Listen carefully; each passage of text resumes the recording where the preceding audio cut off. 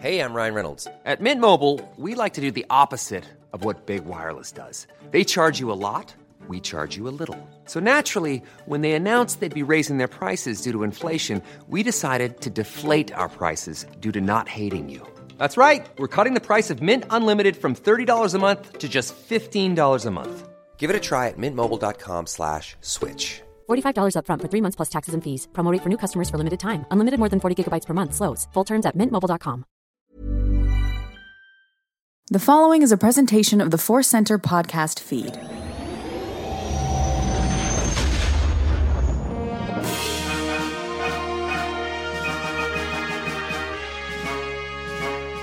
From the center of the galaxy, this is the Force Center podcast feed, and this episode is Questions of the Force. Quantum Mania of the Force. That's right. We are changing it up. We're now a Marvel podcast. Just kidding. We like Marvel, but we're talking about questions about Star Wars. I'm Joseph Scripshaw. I'm Ken Napzok. I'd love to talk about some other things with you. We'll look at that down the line. There you go. Exactly. And I just got my tickets to see that Quantum Mania movie.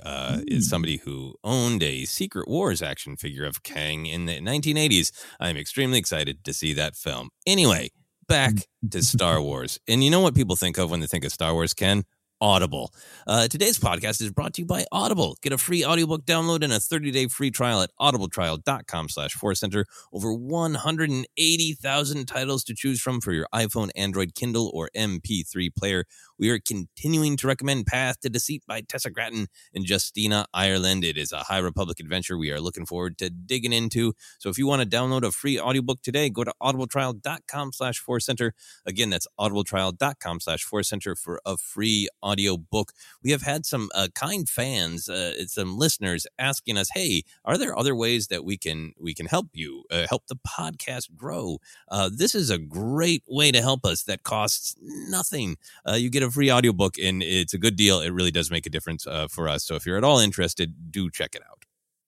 Yeah, that's a direct way to respond to that question, Joseph. And yes, it absolutely helps us out. It does. And we are still on an epic journey, Ken, to a certain number at a certain place. Do you want to tell people about that? Yeah, over on YouTube, we are having some fun. We got some great things planned. Figure Fights dropping February 1st. Actually, when are we releasing this episode? Hey, it dropped yesterday. Did you enjoy it? Hey, we're in a quantum of time. What are we? Quantum solace? We're having a lot of fun over on YouTube there. More things coming. More episodes of Figure Fights, essays, shorts, a lot of things we're working on. Ideas we haven't even come up with yet. So join the party by subscribing over there on YouTube. We're trying to get up to 7,000 subscribers. That's our next step in the growth of that channel. So we appreciate if you already have, and if you're considering or you're just discovering us, go ahead and subscribe to that YouTube channel. Yes, do it, as Palpatine would say. Do it. Thursday, February 2nd, reaching back into the past is when Figure Fights debuted. But we're going to move on to the actual titular cues, the questions. We've got 2 from Twitter, 2 from our patrons on Patreon. We go first to Twitter. This comes to us from Tim Scudder. Tim says, not so much a question as a request. Would love to hear you talk about 2 literally related things. Omega as the daughter of Jango Fett, and Boba as a brother to the clones. Oh, this is a great one. I have been in enough panels at conventions where there's a Q&A time, and often the phrase, this isn't really a question, is a moment of terror, because then an audience member will just say, an opinion is a fact, and sometimes maybe a disturbing one. What a delight that this was the complete opposite. Tim asked not so much a question as a request. We got a great request, a great topic to discuss here, Ken. So where do you go first with this? Can I tell you where I actually go first? So Tim Scudder. I've not heard that last name Scudder in a long time. One of our more popular teachers at my elementary school in Arroyo Grande, California was a Mr. Scudder. So, Tim, you already started with some good vibes, because I remember Mr. Scudder. And Mr. Scudder here has got a great question here. I kind of love that it's overlooked, meaning to me that maybe that's not even a fact. I think it's sometimes overlooked. It's not part of a lot of discussions week to week on Bad Batch, not just on us, but just out there. But it hangs over things, right? Mm-hmm. The big answers are still out there. You sometimes I do look at Omega and just go, oh, yeah. Oh, yeah. What's that going to be like when she either finds out, discusses it, realizes it, when Boba finds out? How would that affect Boba Fett? This is a kid who was looking for family. This is an adult who's looking for family. And discovering this information. What happens when he's young and he's like, wait, I have a sister, or when he's older? Like Book of Boba Fett season 2. Wait a minute, I had a sister. I'm fascinated with all that. And it could be a lesson in environment. Boba sort of raised by wolves on the way out in the galaxy and himself, whereas Omega had a very sheltered experiment because she was an experiment, and so to speak, and how they emerged differently and who influenced them as they got out in the world. I think I start there in terms of just the overall question. Yeah, no, I think we are playing in similar fields of thought, which I think makes sense because it's what the show is playing with, of the relationships of family and how do you define family, particularly when you are aware that, well, I was created in this kind of scientific way and I was created for this specific purpose, but I am an individual and I get to choose who I'm going to be. That's what defines a clone, according to Cody. So then having them go, well, we know we have these connections that we can assign sort of traditional familial ideas to. Do we decide to do that or not? And how and when and why? All these things are what make the clones such interesting characters. This is not directly Tim Scudder, perhaps your former teacher, Mr. Scudder, giving you an essay assignment way in the future. We'll get to the direct things of the Omega as daughter of Jango and Boba as brother in the clones, because those are specific relationships that Tim is interested in. But I want to start from the young Boba Fett perspective. I continue to really want to see him in Bad Batch. There were the planned arcs in the Clone Wars that kind of took him fully into putting on the helmet and becoming the Boba Fett we know. I think I'm really interested in seeing that story for Boba Fett, and also because I think it relates to the Bad Batch. It would be just fun to see him put the armor on. Bad Batch, we've often described as one of its facets is a tour of the galaxy. Just the Empire takes over, right? And Boba Fett, at least at the beginning of that time, is someone who prospers from the horror of the Empire.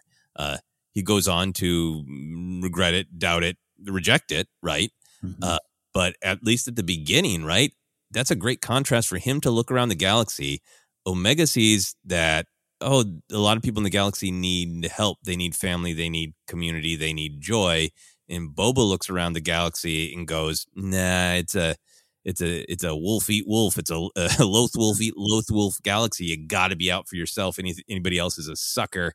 I'm putting on this armor and I'm going to have that perspective validated, and I'm going to become infamous and wealthy off that life perspective.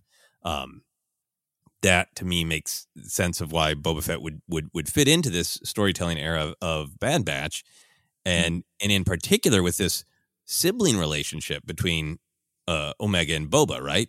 I think Omega would be thrilled to, maybe know more about this brother, right? And want that family and that connection. Really seeing as Boba as a brother, maybe reaching out to him. I kind of assume from the Boba Fett television show that he has marched through life without ever really, truly finding connection, family, and the Tuskens is really the first time that he feels it, right? Yeah. So in my headcanon right now, it kind of makes sense that they don't super connect, right? So did they, does Boba kind of want that connection, but Omega ends up sort of rejecting him based on his anger, his violence, his cold view of the galaxy, and it just kind of is another nail in the coffin of his attitude at this time in life? I think there could be some really interesting storytelling there. I think that's exactly where I would go to. Just this headcanon meeting, Pacino and De Niro and Heat across the table type of thing. We've made that reference before and other things, but like her, it's not just light side, dark side of the same genes there, but what that would do to Boba Fett, and I gotta wonder, and perhaps think that it would drive him further at this point in his life, because it'd be so painful to realize that connection was there and it was taken from me.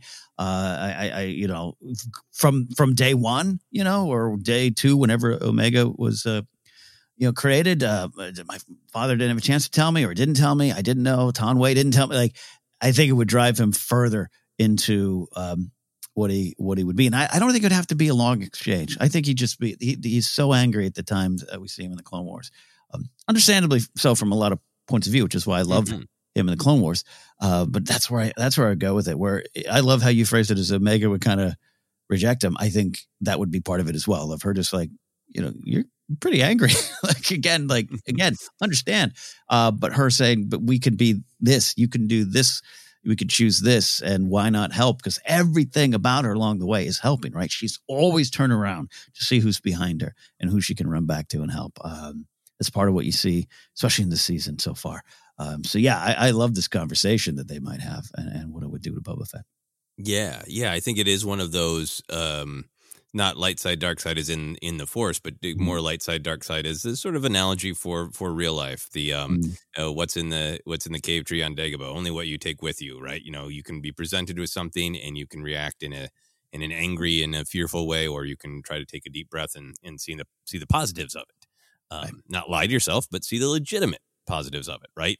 So it'd be a really interesting presentation to Boba of like, you can have family, you can have connection, you can have someone who maybe understands your unique life experience in some ways, or he could see Omega as like a threat, right? Not physically, but like emotionally, of like, he's special, right? He's the unaltered clone, right?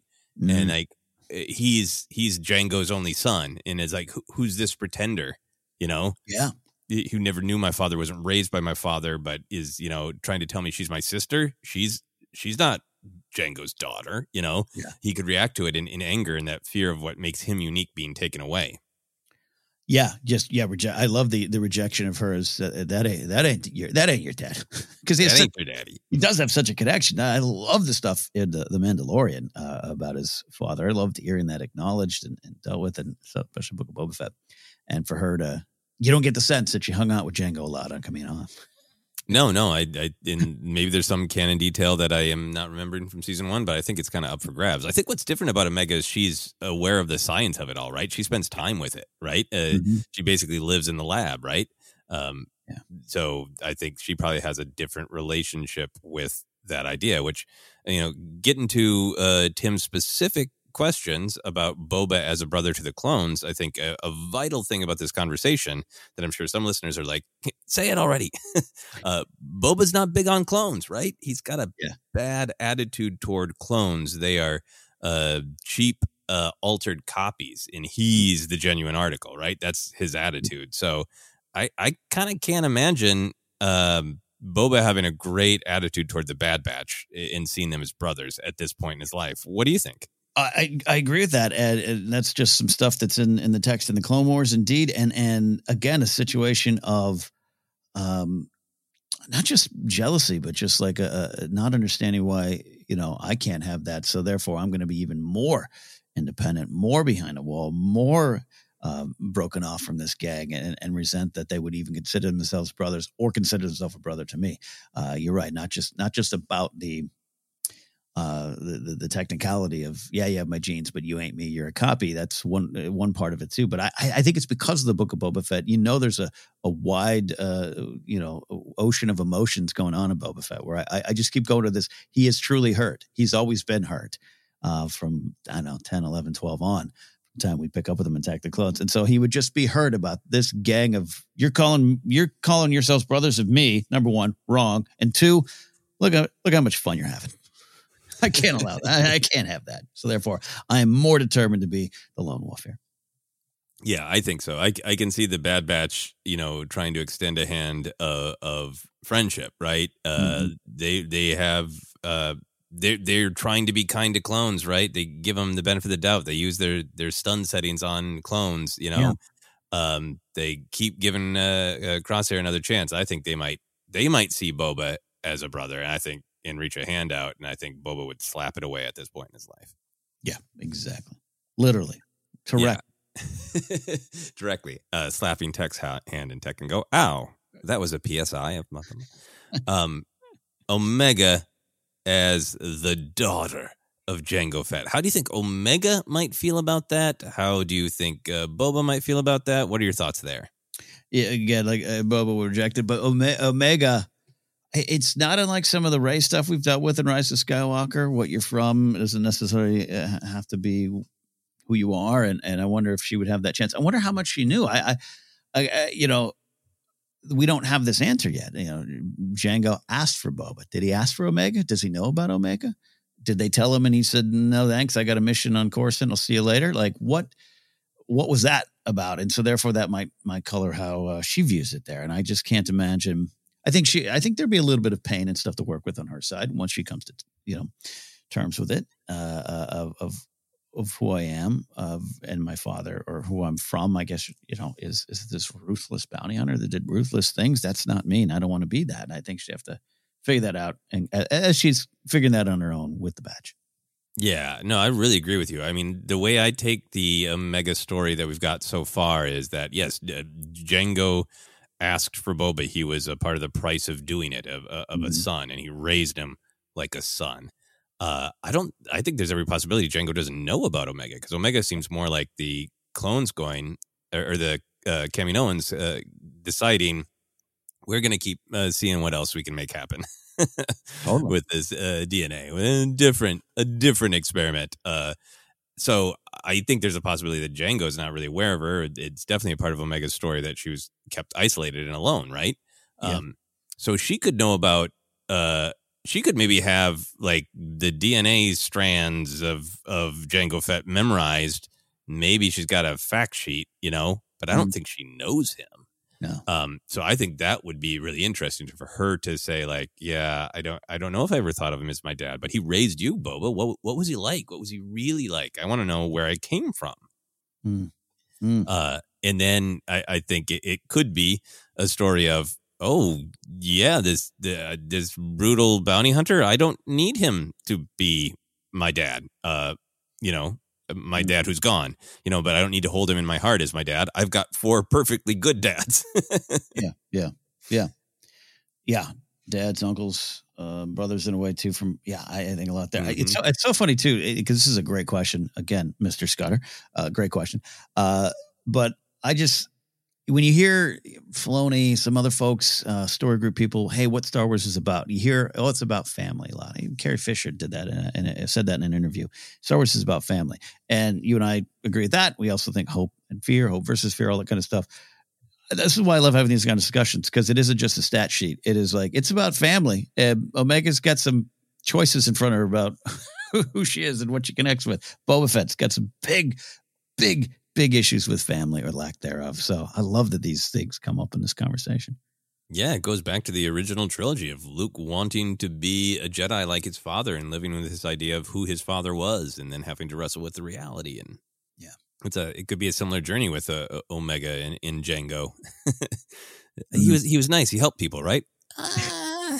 Money. Yeah, which is a lot of things they're wrestling with now of who they want to be. So yeah, great thought starter, Mr. Tim Scudder. Thank you very much. Any final thoughts, Ken? No, other than, I do think we are going to figure some of this stuff out down the line, and I can't wait till we get there.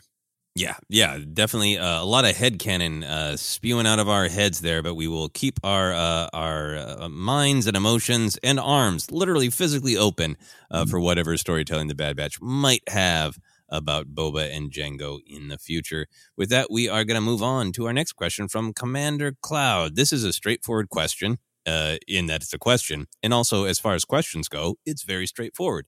Commander Cloud asks, what sort of tasty treats would you bring in your Dagobah snack pack? He had included a great picture of Luke opening up his ration kit there on Dagobah, and he's got the stick that he seems not too excited about. So Ken, where do you go? What's in your Dagobah snack pack? No surprise to anyone who's heard me talking into microphones for years, or especially if you hang out with me on Twitch streams, where within 5 minutes, usually every stream goes into a food conversation. I enjoy snack packs. No surprise there. From school lunches when Mr. Scudder was in the cafeteria watching over all of us, to now. I am a sucker for things that are quick and easy to eat. So I have a wonderful answer. I love Uncrustables, which are the peanut butter and jelly sandwiches that you put in the fridge and then you thaw out and you eat. It is not a concept for everyone. I love them. Get me give me a meat on stick. Even though I try to maintain a mostly vegan lifestyle, I do enjoy these new things I've discovered, turkey sticks. So it's like a Slim Jim, but it's kind of healthier turkey. Kind of is the key word. So that goes in there.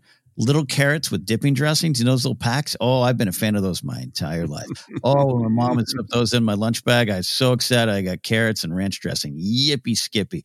Then you need a dessert. Yeah, and Crustables are not the dessert kids. Chocolate covered dips. The granola bars dipped in chocolate, because why even pretend to be healthy with that? And then to wash it all down, what I just finished, I muted my mic to throw the can away. A V8 Hydrate or a V8 energy drink. Not the classic V8 tomato juice cans. I never like those, but they have fruit juice flavored energy drinks that I love. So that is my snack pack. And you can hear the glee in my voice because I want to get stranded on Dagobah with this food. Yeah, absolutely. Man, that sounds delicious, and I think more healthy than mine. I don't know.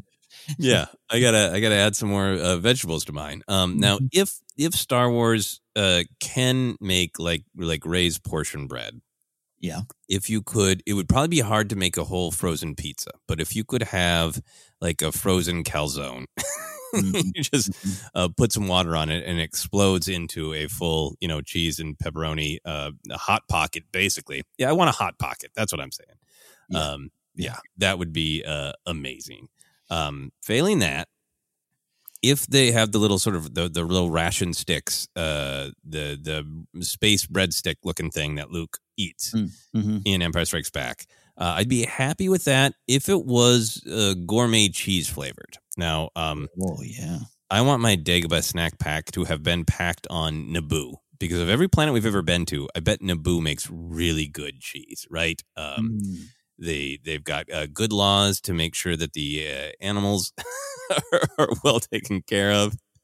I bet there's the any sort of machinery process is vetted to be high quality. It's artisan. I'm sure there are cheese artists on Naboo. So these cheese flavored sticks, I'm not talking about the craft cheese flavored sticks. I'm talking about gourmet Naboo artist cheese sticks. Oh, come to Force Center for the Nubian cheese talk. Nubian cheese. This one. Yes. I guess I'm sticking with Naboo because, look, on a practical side, I would want some sort of meat. So, something that's going to last. So like salami, I've brought salami to conventions sometimes because it's a good, that could survive anything, right? And still be basically edible. So I want some shock salami, the butt cows on Naboo, the shock salami. And then for my dessert, Ken, I was inspired by a recent treat at Disneyland. Just like Rey has a portion bread, I think you should be able to make a portion churro. You need a different sort of pan, but it would fit in the snack pack because it's long and thin, like my Nubian cheese sticks. Yeah. But I had a churro that was available in Tomorrowland in particular, where they had this, I'm sure not even remotely healthy, having nothing to do with reality, a sour cherry dust that they rolled it in. And the sour cherry churro was deeply unnatural and very delicious. Yeah. Oh, man. I got to get back for that. First of all, I love that you understood the assignment a little bit more. You went into the galaxy for your answers. I went to Ralph's for my answers. Or Kroger if you're on the other coast. There's a Ralph's on Corellia. Yes. That's the planet that has a Ralph's, and so probably somebody named Ralph. This is what I want in Andor. We're talking about the dirt and gritty, realistic view of Star Wars that everyone loves. I want, Perrin having to go to the grocery store pick up food for the dinner party. I know he'd send his servants essentially to where they go to his house, but I want that's the realism. I want the Coruscant grocery store to be dealt with. Yeah. Absolutely. And then I do need something to drink. So, hey, water, that's fine. But also if there could be some dehydrated martini that you could add water to. I just want to add water to everything. Good. It's a good strategy. And then I realized I made a deeply unhealthy meal. I'm not going to be in fighting shape when I go to the tree cave. The only things in there are what you take with you. And for me, it would be like an upset stomach by the time I'm eating my carbs, salami and sour cherry churro. So I would need some like daily supplement vitamin pills, or whatever those are in Star Wars. Yeah. I just wouldn't want like that, whatever that nutrient paste the stormtroopers drink or whatever. That's disturbing. So yeah, I'm going more your direction. The sliced shack pepperoni or salami is great. Yeah, remember when we were kids and the Flintstones? I think were they aspirin or were they vitamin? What were they? But they were like, hey, suddenly it's now medicine's fun because they taste like ash and strawberry and they look like Fred Flintstone. Yeah. That was a great moment in history. I need that. I need vitamin pills that, Darth Vader's head, ironically. I used to get in a fight with my old roommate about that. He when they started doing the gummy forms of medicine, he's like, what is this, candy? And I'm like, yeah, what's the problem with that? I want my vitamins in candy form. It works. You don't want candy that makes you feel better? Come on. Yeah, come on. Well, this is a fun one, and I love that snack pack, and I love that we get to see rations in other parts of Star Wars, and a fun thing to explore. Thank you, Commander Cloud. Ken, any final thoughts, or are you getting too hungry? I'm going to head to a store after the recording and pick up these items. My snack pack can be had here on Earth, so here we go. Yeah, no, I'm ready to finish this episode so I can eat lunch. So we're going to take a quick break, and we'll be back with more questions of the Force.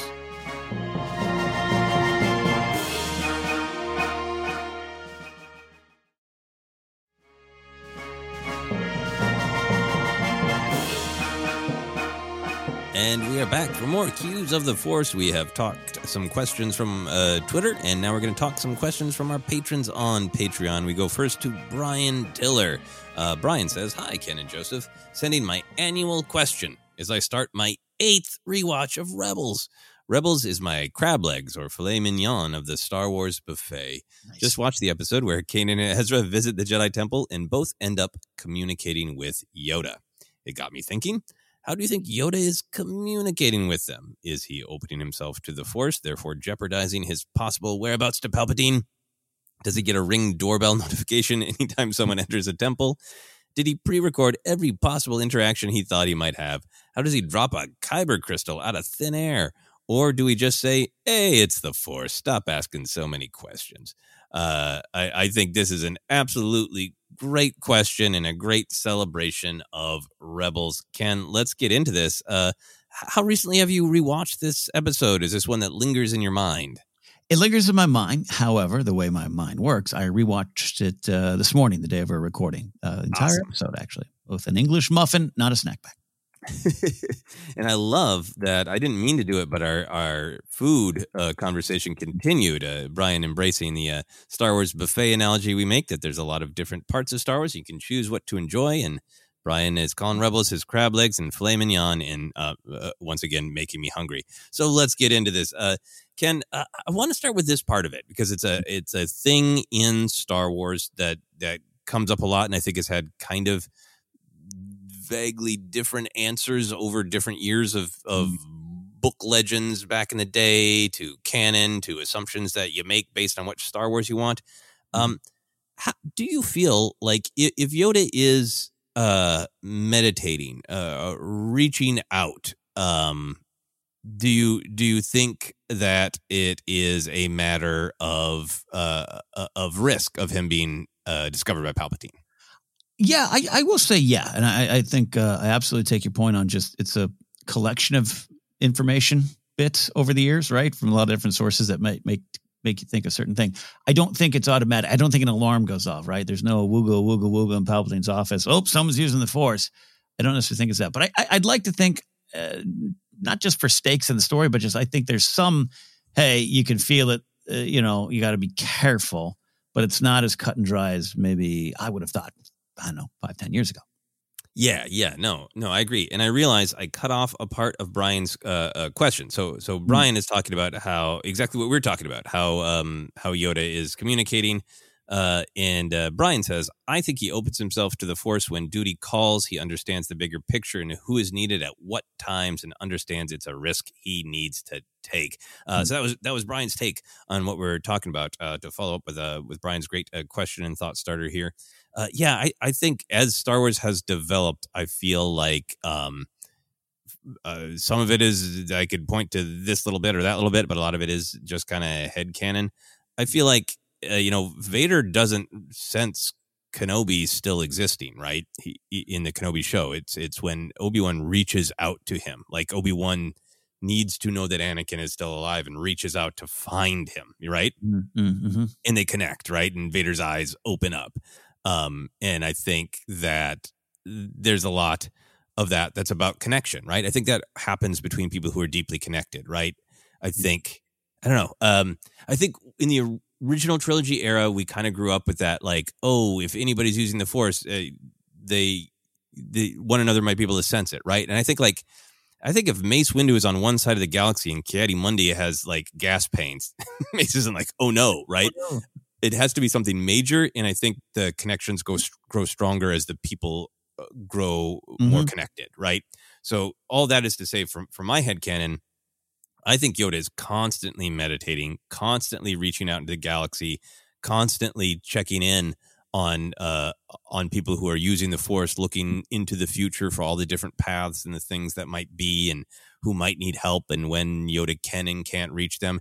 And I kind of think Yoda can do all of that without exposing himself to Palpatine. I think he would have to be like looking for Palpatine, or I think he could sense dark energies looking for him and Yoda could pull his energy back. But I think he is free to meditate and look without automatically being at risk. Yeah, I like that view on it because of where we're at now, where you and I have discussed this too, where it's like, when you grow up, again, looking at it from the 80s child generation perspective, it's like Yoda, Obi-Wan, and Luke, and that's it, right? And Vader, of course.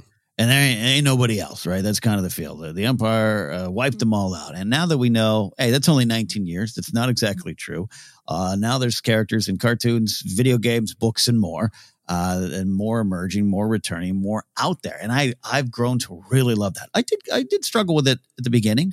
I still sometimes want to make sure we don't have an entire list of 10 Jedis that could turn the tide of the war if they just were there, the Galactic Civil War. I do like Luke being the continuation of Anakin as the chosen one and being involved with all that. But that said, it just makes more sense that Yoda is doing what you're saying, where he is connecting, feeling, just connecting to the Force. And what does the Force tell me? And who's out there? What's going on? And that unless it is direct, unless Palpatine, I know he's obsessed with things, but how obsessed is he sitting there in his office going, is my little green friend still out there? Let me try to find him. He might be. Yeah. He's obsessed with those kind of things, but I don't think he does that necessarily. Yeah, and I know there's stuff in Rebels where, the Inquisitors are more aware of the temple once it's been open and all that kind of thing, and it's a risk of sensing them. But I think that's also like the Inquisitors are being portrayed as like they have Kanan and Ezra's scent. They are on them, right? They know of them and they're on them. So I think that is also like a real focusing on. I agree with that. I also think that there is, in the original trilogy, this sort of evidence that Yoda can reach out and watch and stay in touch, because he's got the line in Empire Strikes Back about Luke. This one, a long time have I watched, and I always took that as, through the Force, closing his eyes and watching Skywalker TV in his Force mind, right? I don't think that's letters from Obi-Wan, right? Yeah. I think it's looking into the soul of Luke, looking into who he is, what he wants, all the paths that he could follow. I love Obi-Wan texting and emailing Yoda footage. He can't download it. It's not a .mov file. He doesn't know what that can. I have it on my computer. What have you sent me, Luke? But what you've said there, I'm nodding and saying, because I find often, even when I sometimes question some of the, again, there's more Jedi in the galaxy, or how's Yoda connecting? A lot of it is in the films. A lot of it is in not just Lucas's vision, but just like, this is a line, and you can pull a lot of story from that line of Long Have I Watched. Well, what does that mean? What does that actually mean? Yoda on that cave. We know he's in that cave. Maybe he takes a little vacation like Kenobi does off Tatooine, as we learn later on. That could still be in the story. But at the end of the day, Yoda's sitting there watching Luke somehow, some way, and I think this is the way. Yeah. So I think we're kind of, from the Yoda perspective of what is he doing and why, I think we're both in agreement of Brian's take here, that Yoda is opening himself to the Force when duty calls, understands the bigger picture and who is needed at what times, and understands the risk he needs to take. I think, he's got that last line to Ezra of, a Jedi you may yet be. Mm-hmm. So I think he is seeing these paths for Ezra, possibly. I got more thoughts on that, but I want to hear your reaction and your thought to what's going on in that episode. Where does that Kyber crystal come from? What role does the temple play in it, if any? What are your thoughts? Well, I think this is a wonderful question, Brian, because how I often watch Star Wars is I go, oh, great, Yoda spoke to them, and I go back to my snack pack. I just, that's the world I live in. And I think this forces me to really slow down and look at it. Yoda has a great quote in this episode. Be not concerned with how, know I am here, because you are here. And I think that goes to that's also a little bit of, I'm teasing Brian here, but a little bit of like, don't worry about it, but also explains there's a little bit of not magic behind it, but just some force, some things we don't fully understand, and the need is there, so Yoda is there. Which I think to your question about the temple, I think it absolutely have to do with something with the temple being the source of a lot of force energy, being activated, so to speak, and Yoda feeling that, needing it. And Ezra doesn't know who Yoda is, but Yoda's connecting here. Kanan does, and Yoda's connecting with now Kanan, formerly Caleb. And I definitely think that all factors into it. I also think that Yoda's using a little bit of the cosmic force to connect. We got those lights, a lot of things that are similar to the Clone Wars Season 6 stuff with him, which might also mean it's a path Palpatine cannot access at all, because Palpatine has some of those problems, right? Dark side users don't have a lot of connection to the cosmic force, so maybe that has something to do with it too. Yeah, no, I love everything you're saying. In terms of the how, I think it is really interesting to think about that Jedi temple is sitting on top of the world between worlds. It's a Vergence, right? It has a unique power, and I think a lot of Jedi temples are like that. But I think that might be a place where Yoda can connect even more strongly. Mm-hmm. I think maybe it is a version of projecting himself. There is the storyline in Rebels where when next Ezra talks with Yoda, he can see Yoda, and there's a comment about how Ezra is progressing. So I really do take it as like this isn't a vision that Ezra's having, and Yoda is the manifestation of it. I really take it as this is Yoda making a long distance force call. By whatever mystical means that you might imagine. This is truly Yoda sharing his perspective, talking with Ezra and Kanan. For the Kyber, I think it is totally open for interpretation. I think that Kyber could be in the temple and already physically, and Yoda is presenting it to him. I also think there's this possibility that when Ezra is presented with the temple or with the Kyber, the temple's shifted, right? And he's just sort of standing on this mystical ethereal disc, and there's just a starscape around him. And even earlier, there are these sort of symbols that are very world between worlds. I think it is a possibility that there is an element of the energy of world between worlds that Yoda is moving the Kyber crystal from somewhere and presenting it to Ezra. I love that as a possibility. I like that. I don't necessarily have a direct, clear answer here. There's a lot of options. First of all, Yoda is speaking to two people at the same time, so there's some other dimensional stuff at play there that maybe I don't fully understand. The idea of the Kyber crystal being there is interesting to me because maybe that there's even this. Ezra's kind of like, what do you mean this temple was here on this planet? I was here the whole time. Like, it was like, I used to play on this hill or something, and the fact that it was, in a way, all of this was kind of calling to him. So that reminds me a lot of the Ilum gathering stuff anyways, right? Where you got to kind of find the crystal and the crystal calls to you, that kind of stuff. So maybe it was always there. He just couldn't see it. But to your world between world stuff, I love that. I absolutely think they were building towards that.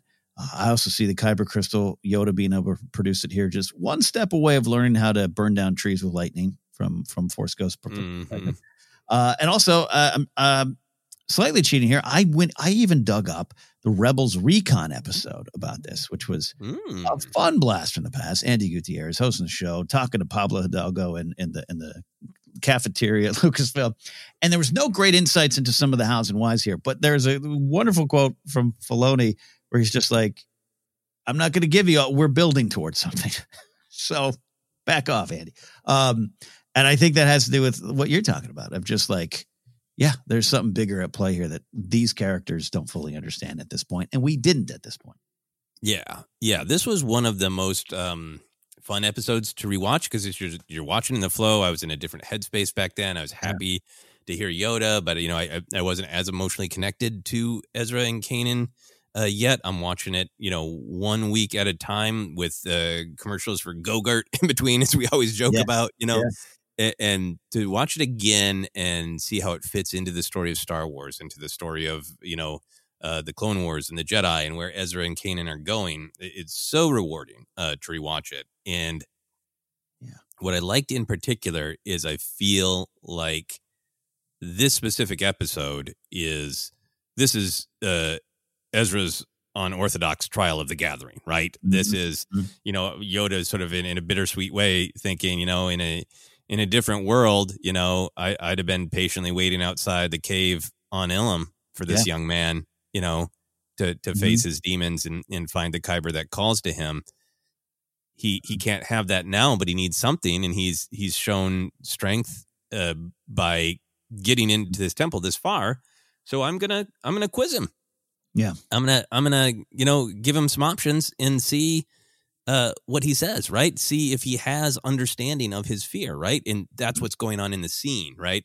Yeah. We've had some fun guessing about the how, but the why is often what's so important to us.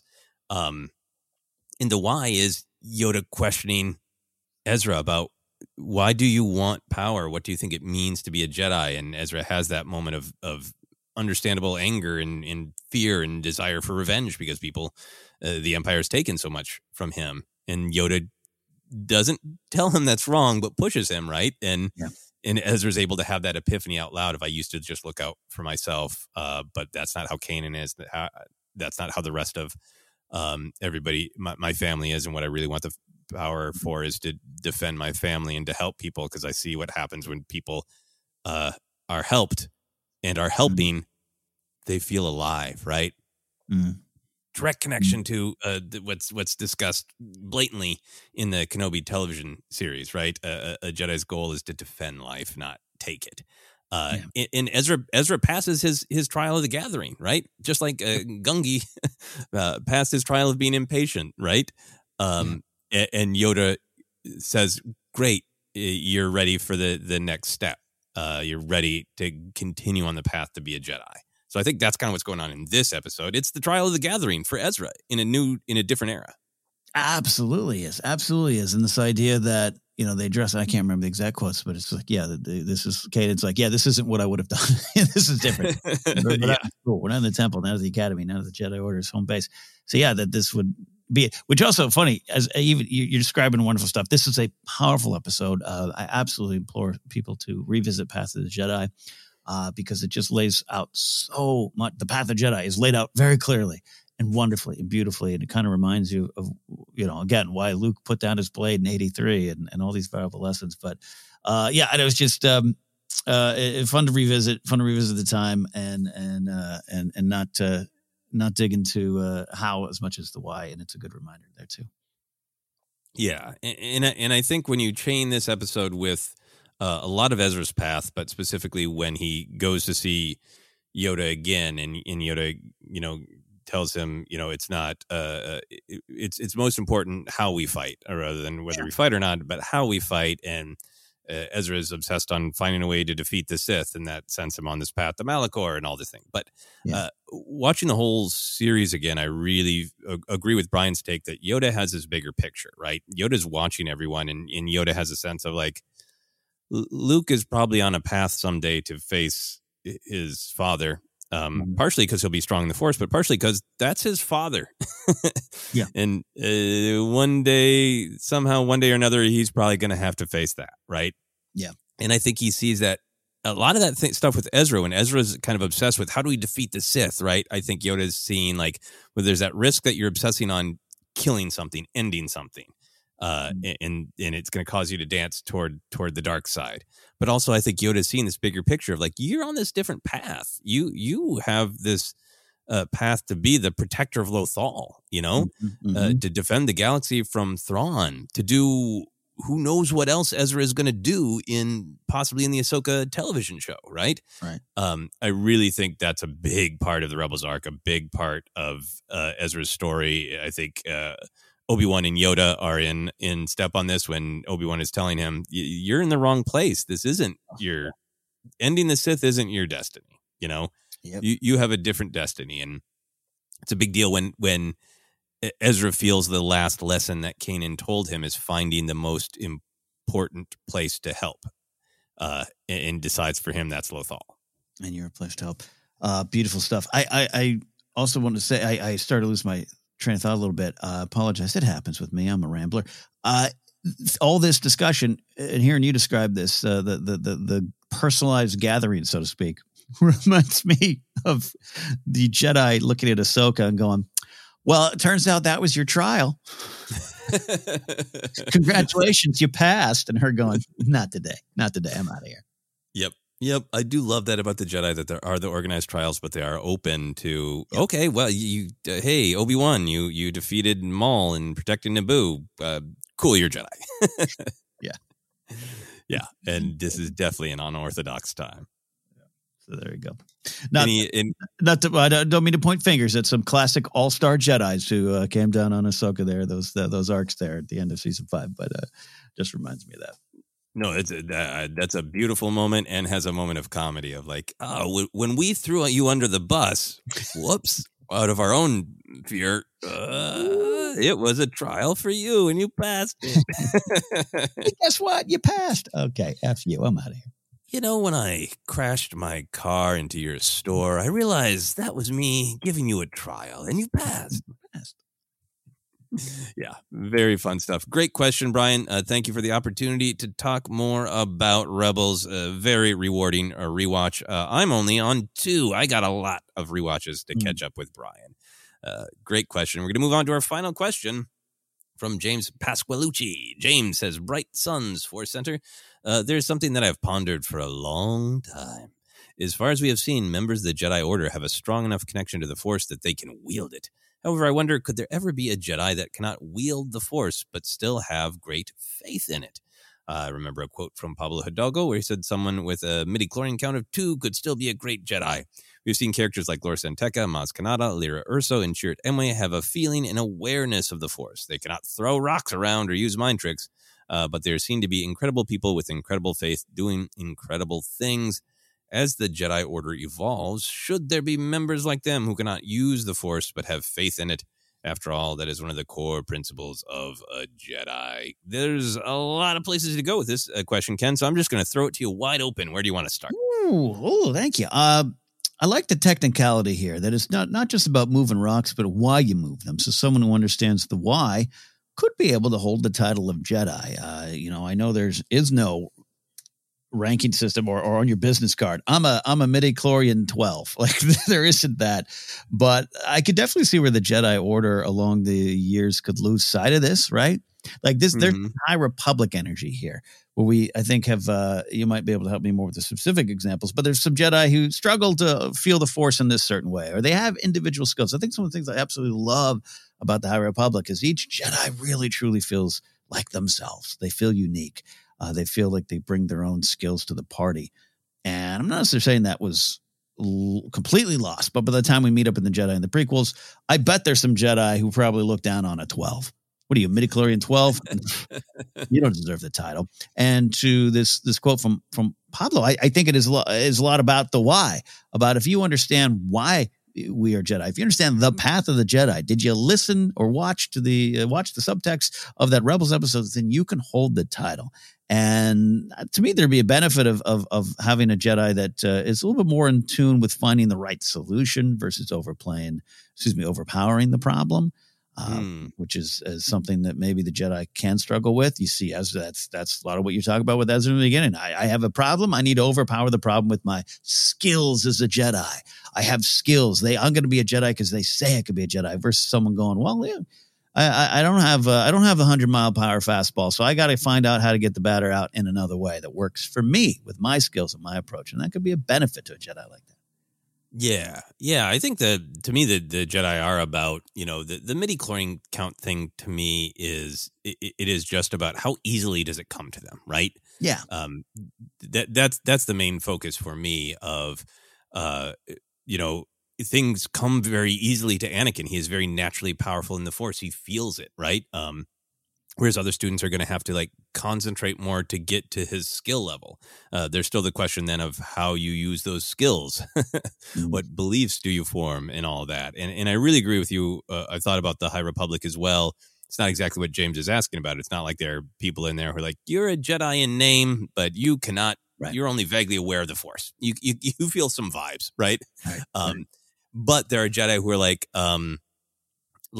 my beloved Reath Silas, he's doesn't have as natural of a connection, so he has to struggle. Or Ram Jamaram, right? He really sees the Force in this specific way, where he sees what is organic about mechanical things and the way they all come together. Or I think it's Imri who it doesn't feel as skilled in other ways, but is really, really great on emotion and sending out calming waves or angry waves or reading people. And he's so good at that, it's almost out of control. So he needs to work on that. So I think High Republic has done a great job of just showing that, hey, it's not a list of video game powers of, jump high, flip, mind control, push, it's different ways of connecting.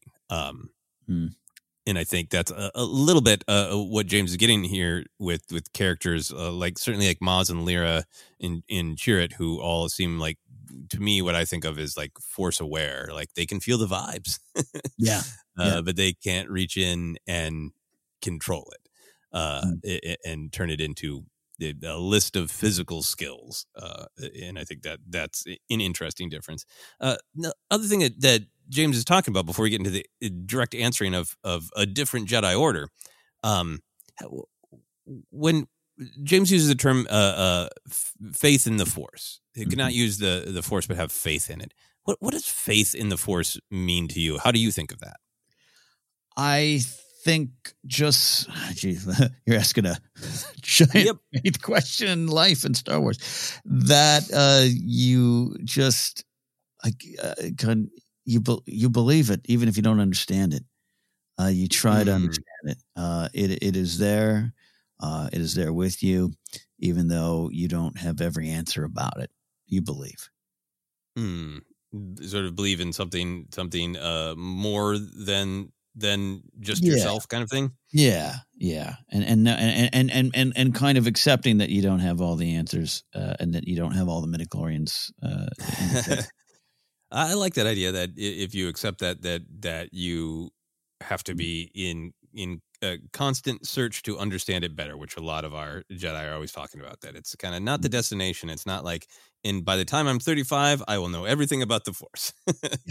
But that it is something to always be explored, always be questioned, discovered, understood better, differently, all those things. Yeah. I think for me, and this gets into the real, it's the spiritual side of Star Wars. I'm sure for many fans, it will dovetail with, real life religious beliefs. So I always want to have respect. For me, I think of the will of the Force, and therefore faith in the Force, is sort of faith in others, faith in our grand connection, faith in community connection, the power of life, the power of nature, the natural cycle of life and death. To me, I think of the will of the Force is this almost intuitive sense between all beings about what is natural, what is best for us. And so I think it's because the ideas of the Jedi are about how can we help the most people, and rejecting the sort of selfishness of everything is only from my perspective, but having that sense of we are all connected. What happens to one of us matters to the rest. If we explode that out into a cosmic truth, what is it whispering to us? So that's the way I think of faith in the Force, which is a casual sub question to bring up. Right. That's just a little one. Just a little one. Okay, getting into the rest of James' question. I do want to call out the Church of the Force. James's question is: could there be somebody who can't, manipulate the Force, can't use the Force, be a part of a new Jedi Order? But certainly people who just have faith in the Force, believe in it, study it. Right? We don't know a ton about them, but that is the Church of the Force, right? Here's what the Wikipedia entry says for the behind-the-scenes information about Church of the Force that I thought was really interesting. Through the appearance of Lor San Tekka in the Two and All Villagers, the Church of the Force first appeared in the 2015 film Star Wars The Force Awakens. It was identified as the Church of the Force in the reference book, The Force Awakens Visual Dictionary, which provided some history for San Tekka. Pablo Hidalgo revealed in an interview that the church was originally conceived by George Lucas for Star Wars Underworld, a canned live-action Star Wars TV series. The church's story was put on hold before appearing in Episode 7, The Force Awakens, directed by J.J. Abrams. Since then, Lor San Tekka has popped up in a couple different stories. The San Tekkas have popped up in the High Republic. And in the High Republic, there's been a light bit of Church of the Force storytelling, confirming that it existed a long time ago, and San Tekkas have long been a member of the Church of the Force. So wanted to give that backstory. Ken, what do you think of the Church of the Force? I love the addition of it to the Star Wars storytelling, and this she's not a member, but just Maz Kanata saying, I understand it. I ain't in it. I don't have a lightsaber, but I understand it, and how you can be in tune to it there. I guess it'd be almost the spiritual side of the organized version of the Force, if you will. But anyways, the Church of the Force being organized in itself. I don't know. There's something that works for me. And by the way, also, I love that there's often, Saw Gerrera as an example too, often the answer is, well, George had it ready for Underworld, which happens a few times in Star Wars lore. It just, growing up, again, you had the Rebels, Jan Dodanis has May the Force be with you, and they're talking about the Force. Those X-Wing pilots need the Force with them. Just kind of tracks. None of them are Jedi, but people understand it. It's out there and they believe. So the fact that there is a Church of the Force that's outside the walls of the official Jedi Temple has always worked for me, and always, in a weird way, just been comforting for the galaxy to have that for me.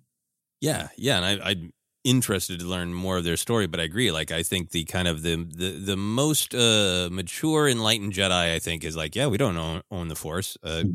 We are through it. We are granted skills and knowledge, and we try to use those, but it's not ours. The way Luke is, like, it's not a power. It doesn't belong to anybody. Totally, absolutely, especially if it goes back in time. Yeah, exactly. So I'd love more storytelling about that. So I've pulled multiple sub-questions out of James' question, but maybe we should answer James' question. How do you feel, Ken, about the idea of a Jedi Order that is asking people probably to take, like, the Jedi Code, to have these shared overall beliefs about the Force, its purpose, its use? And then, hey, if you can throw rocks, great. If you just get vibes sometimes, if you can't feel the Force at all, everyone's welcome, as long as they are kind of take this oath and have this shared view. How do you feel about that? I like this idea, not just because it could create Jedi in a service industry, right? I'm the gardener Jedi, and this is what I do. I'm connected to plants, and this is my area of expertise. But it might demystify some of the things around the Order. I'm just going to think if this is a new Order. He says as the Order evolves, but this becomes the rebirth. It would make a more robust Order, but again, one that opens up the doors a little bit more. And there, to your point of earlier, the Force is about connection and others. That this would not just be these wizard warriors that are off to solve your problems or exert their power over a situation or into a situation. That it would be truly an organization of the people, so to speak. Not that suddenly sound like I'm campaigning, but that it would, it would open it up and open up the Force. Even though the Force is always there, maybe there's people who just feel like, well, I can't wield a lightsaber, therefore this ain't for me. So maybe this is about opening the doors. Yeah. I think I'd be really interested in that storytelling. That would be fascinating, right? Maybe Rey forms an order that searches people who connect with the Force in different ways, right? Or want to live a specific kind of lifestyle. And I'm not saying that Rey recreates the Jedi Order exactly as it was, but Right. I think some of those tenets that maybe the Jedi clung to too rigidly in the prequel era. A lot of those tenets are great of like, hey, if I want to make my entire life about service, that's gonna be my focus. It has to be my focus. So it's not like I'm gonna be a Jedi from 6 to 8 on weekends. Yeah. Like I'm here all the time. I think that's a big part of it, Yeah, and I'm trying to think, a wild random thought, but it's like we learned with like the Grand Inquisitor, a Jedi Temple guard who was never allowed to go inside the library, so to speak, right? That knowledge in there was kept from him, and he let that burn a hole in his soul. Again, a choice he makes, but they deal with that. It's at play in the comics a bit too with Jocasta Nu. So does that?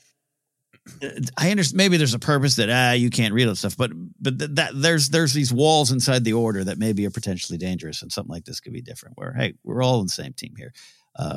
You just don't wield the blade or move those rocks as good as the others, but you're still here. Yeah. And lots of fun storytelling possibilities. So I'd be very interested in a story exploring that. I also do think the Jedi Order that we know from Star Wars storytelling, I do think I really understand how it can feel sort of like the Jedi are all about community and helping people, but their doors are closed and they say only if you have powers, right? Yeah. I really understand sort of having a conflicted feeling about that, right? But to me, what's interesting about the Jedi Order is it represents a lot of things. And one of the things to me is it is a system to reckon with power. Mm-hmm. I think in the real world, we all have power in its different kinds of power. I think in the story of Star Wars, everyone has choice, everyone has power, everyone matters. The Jedi who have a strong connection to the Force and can control people's minds, can look into the future, can do amazing physical feats. That's a level of power that comes with it, this extra level of danger, and therefore this extra level of responsibility. Mm-hmm. So I feel like a part of the Jedi Order is looking around and saying, those of us who are connecting to the Force this way have this power which could be a boon to society. It could benefit others, or we could be selfish with it and we could hurt others. So we need to gather and decide a philosophy about how we use this power. So I think the existence of that level of power is a part of the point of the Jedi Order in the way that I look at it. I think that's a little bit of what, Filoni's great story about Lucas telling him how a Jedi would negotiate of putting the lightsaber on the table. It's sort of saying, look, we are the Jedi Order. We are a group of people who want to avoid conflict at all costs, but we have power. And if we see something that we believe is an injustice, we are willing to use that power. So please know that in this conversation, that's where we're coming from. Like, we don't want to have conflict. How can we all avoid it? But the purpose of the Jedi is, to defend peace and justice. And there's that great quote, I think it's in A Light of the Jedi, about sometimes peace and justice are conflicting things. And I think that's what gets really complex and interesting about the Jedi of, on one thing, you don't want to be like, we have power, so we run around the galaxy telling people what to do, right? No good. Mm-hmm. But then people are being victimized, brutalized. You have power and you're not doing anything about it? Yeah. Those are the questions of power that the Jedi are constantly wrestling with and trying to find the right path of when to use that power. So I think to me that's why the Jedi Order is this collection of people who have a specific kind of power wrestling with the best way to use it. Wrestling with the why, huh? Wrestling with the why. The Star Wars story, wrestling with the why. Yeah. Sorry for going on and on about power. No, I think it's very important, relevant conversation. Yeah. I don't think it's easy answers. And I think that's part of my whole Justice for the Jedi of like, this is not an easy thing that they're trying to do, right?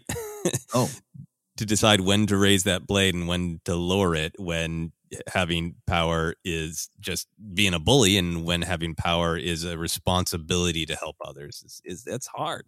Indeed. Yep. All right. Any final thoughts on that one, Ken? No, wonderful question. Wonderful stuff there. And it also reminds me that I want to see more Lor San Tekka.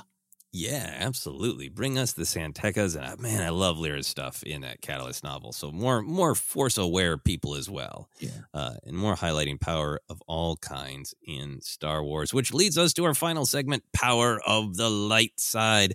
This is a segment where we ask Patreon patrons to share something joyful about Star Wars. We've got a great one today from Blake Davidson. Are you ready, Ken? I am ready, sir. Here's what Blake has to say. Hello, Joseph and Ken. I hope you're both doing well. Smiley face.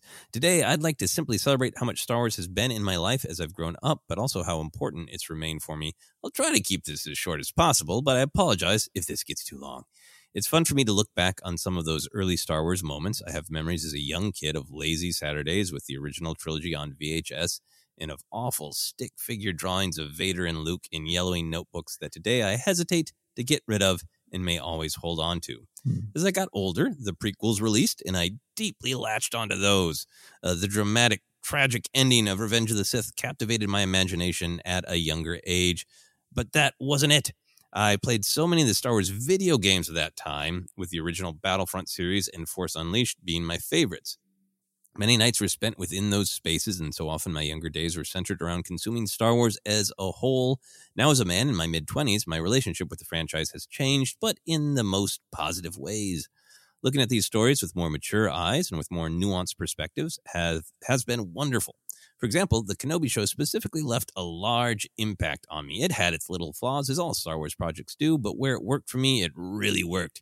Seeing the faces of Ewan and Hayden again was surreal, especially during the finale episode, and it really tugged at some deeper emotions rooted in nostalgia. I also teach 7th grade English and frequently use Star Wars within lessons. We are currently in a narrative unit, which has already given me several opportunities to discuss its themes and characters when applicable. It's just gratifying to discuss these things with students who are beginning to grow, change, and question the world around them. I think Star Wars is important at this age. I've also grown from stick figure drawings. These days, I do lots of freelance graphic design, specifically creating merchandise for touring artists and bands all over the world. Yet nothing gives me more of a thrill than to sit down and create a Star Wars piece, even if the art is just for me. I guess my point in writing this reflection is that as we grow and as things get more complicated, I think we sometimes expect things from childhood to sort of fade into memory. We get too busy or too focused on life things to care about that sort of stuff. But I'm so thankful that this hasn't been the case for me. In fact, not only has that not been the case, but the things I loved as a kid have morphed into things I can love even more as an adult. So here's to maxing out more heroes in Battlefront 2 2017, sitting down and watching Mando Season 3 soon, and celebrating whatever Star Wars still has left for us. Thank you both for reading this all, and thank you for being such a positive force, pun absolutely intended, in this community. Have a great day. Thank you very much, Ken. What are your thoughts on this Power of the Light Side entry? A lot of wonderful stuff in here. First of all, I think it's just so cool that you're doing art for bands. I mean, come on. I love that. Love to see a collection of that stuff. I think, here's the first that I have. I think George Lucas would hear this and go, yeah, I didn't create Star Wars for podcasters. I created it for English teachers teaching the kids right at the cusp of their going out into the real world there. I think you're striking some real chords there about what Star Wars is about and how powerful it is and what is there for us. I recently had an encounter with someone who was like, Star Wars. We all make up what's in there. We all make up what's connected, what we connect to. It's, do we, or is that the purpose of what's going on here? So I love this and just, how Star Wars changes with you. We keep going back to that too. You and I both love Carl Weathers' quote from that Mando behind the scenes stuff of, what Star Wars was saying to me in my 20s, I didn't hear till now, and I probably needed to hear it back then. But that's the point being, Star Wars grows with you as you start to look at it, engage with it in different ways. But always keep your stick figures. Always keep your art from your childhood. Yeah, I've been unearthing some old photos of my childhood and some drawings, and it's shocking and rewarding as time goes on. Yeah, I so agree with a ton of what is being said here, and in particular about it's a different time, and Some things we encounter is kids. Maybe they stay in our childhood, but a lot of things that we love, there's a lot to love from different perspectives of age. I think Star Wars is so important as a coming of age story. All the different parts of Star Wars are different coming of age stories. But, we're lucky now to, you and I have grown up with it, and now we're getting to our coming of middle age stories. Yeah. With Kenobi, and boy, is that resonant of the it's over, we lost.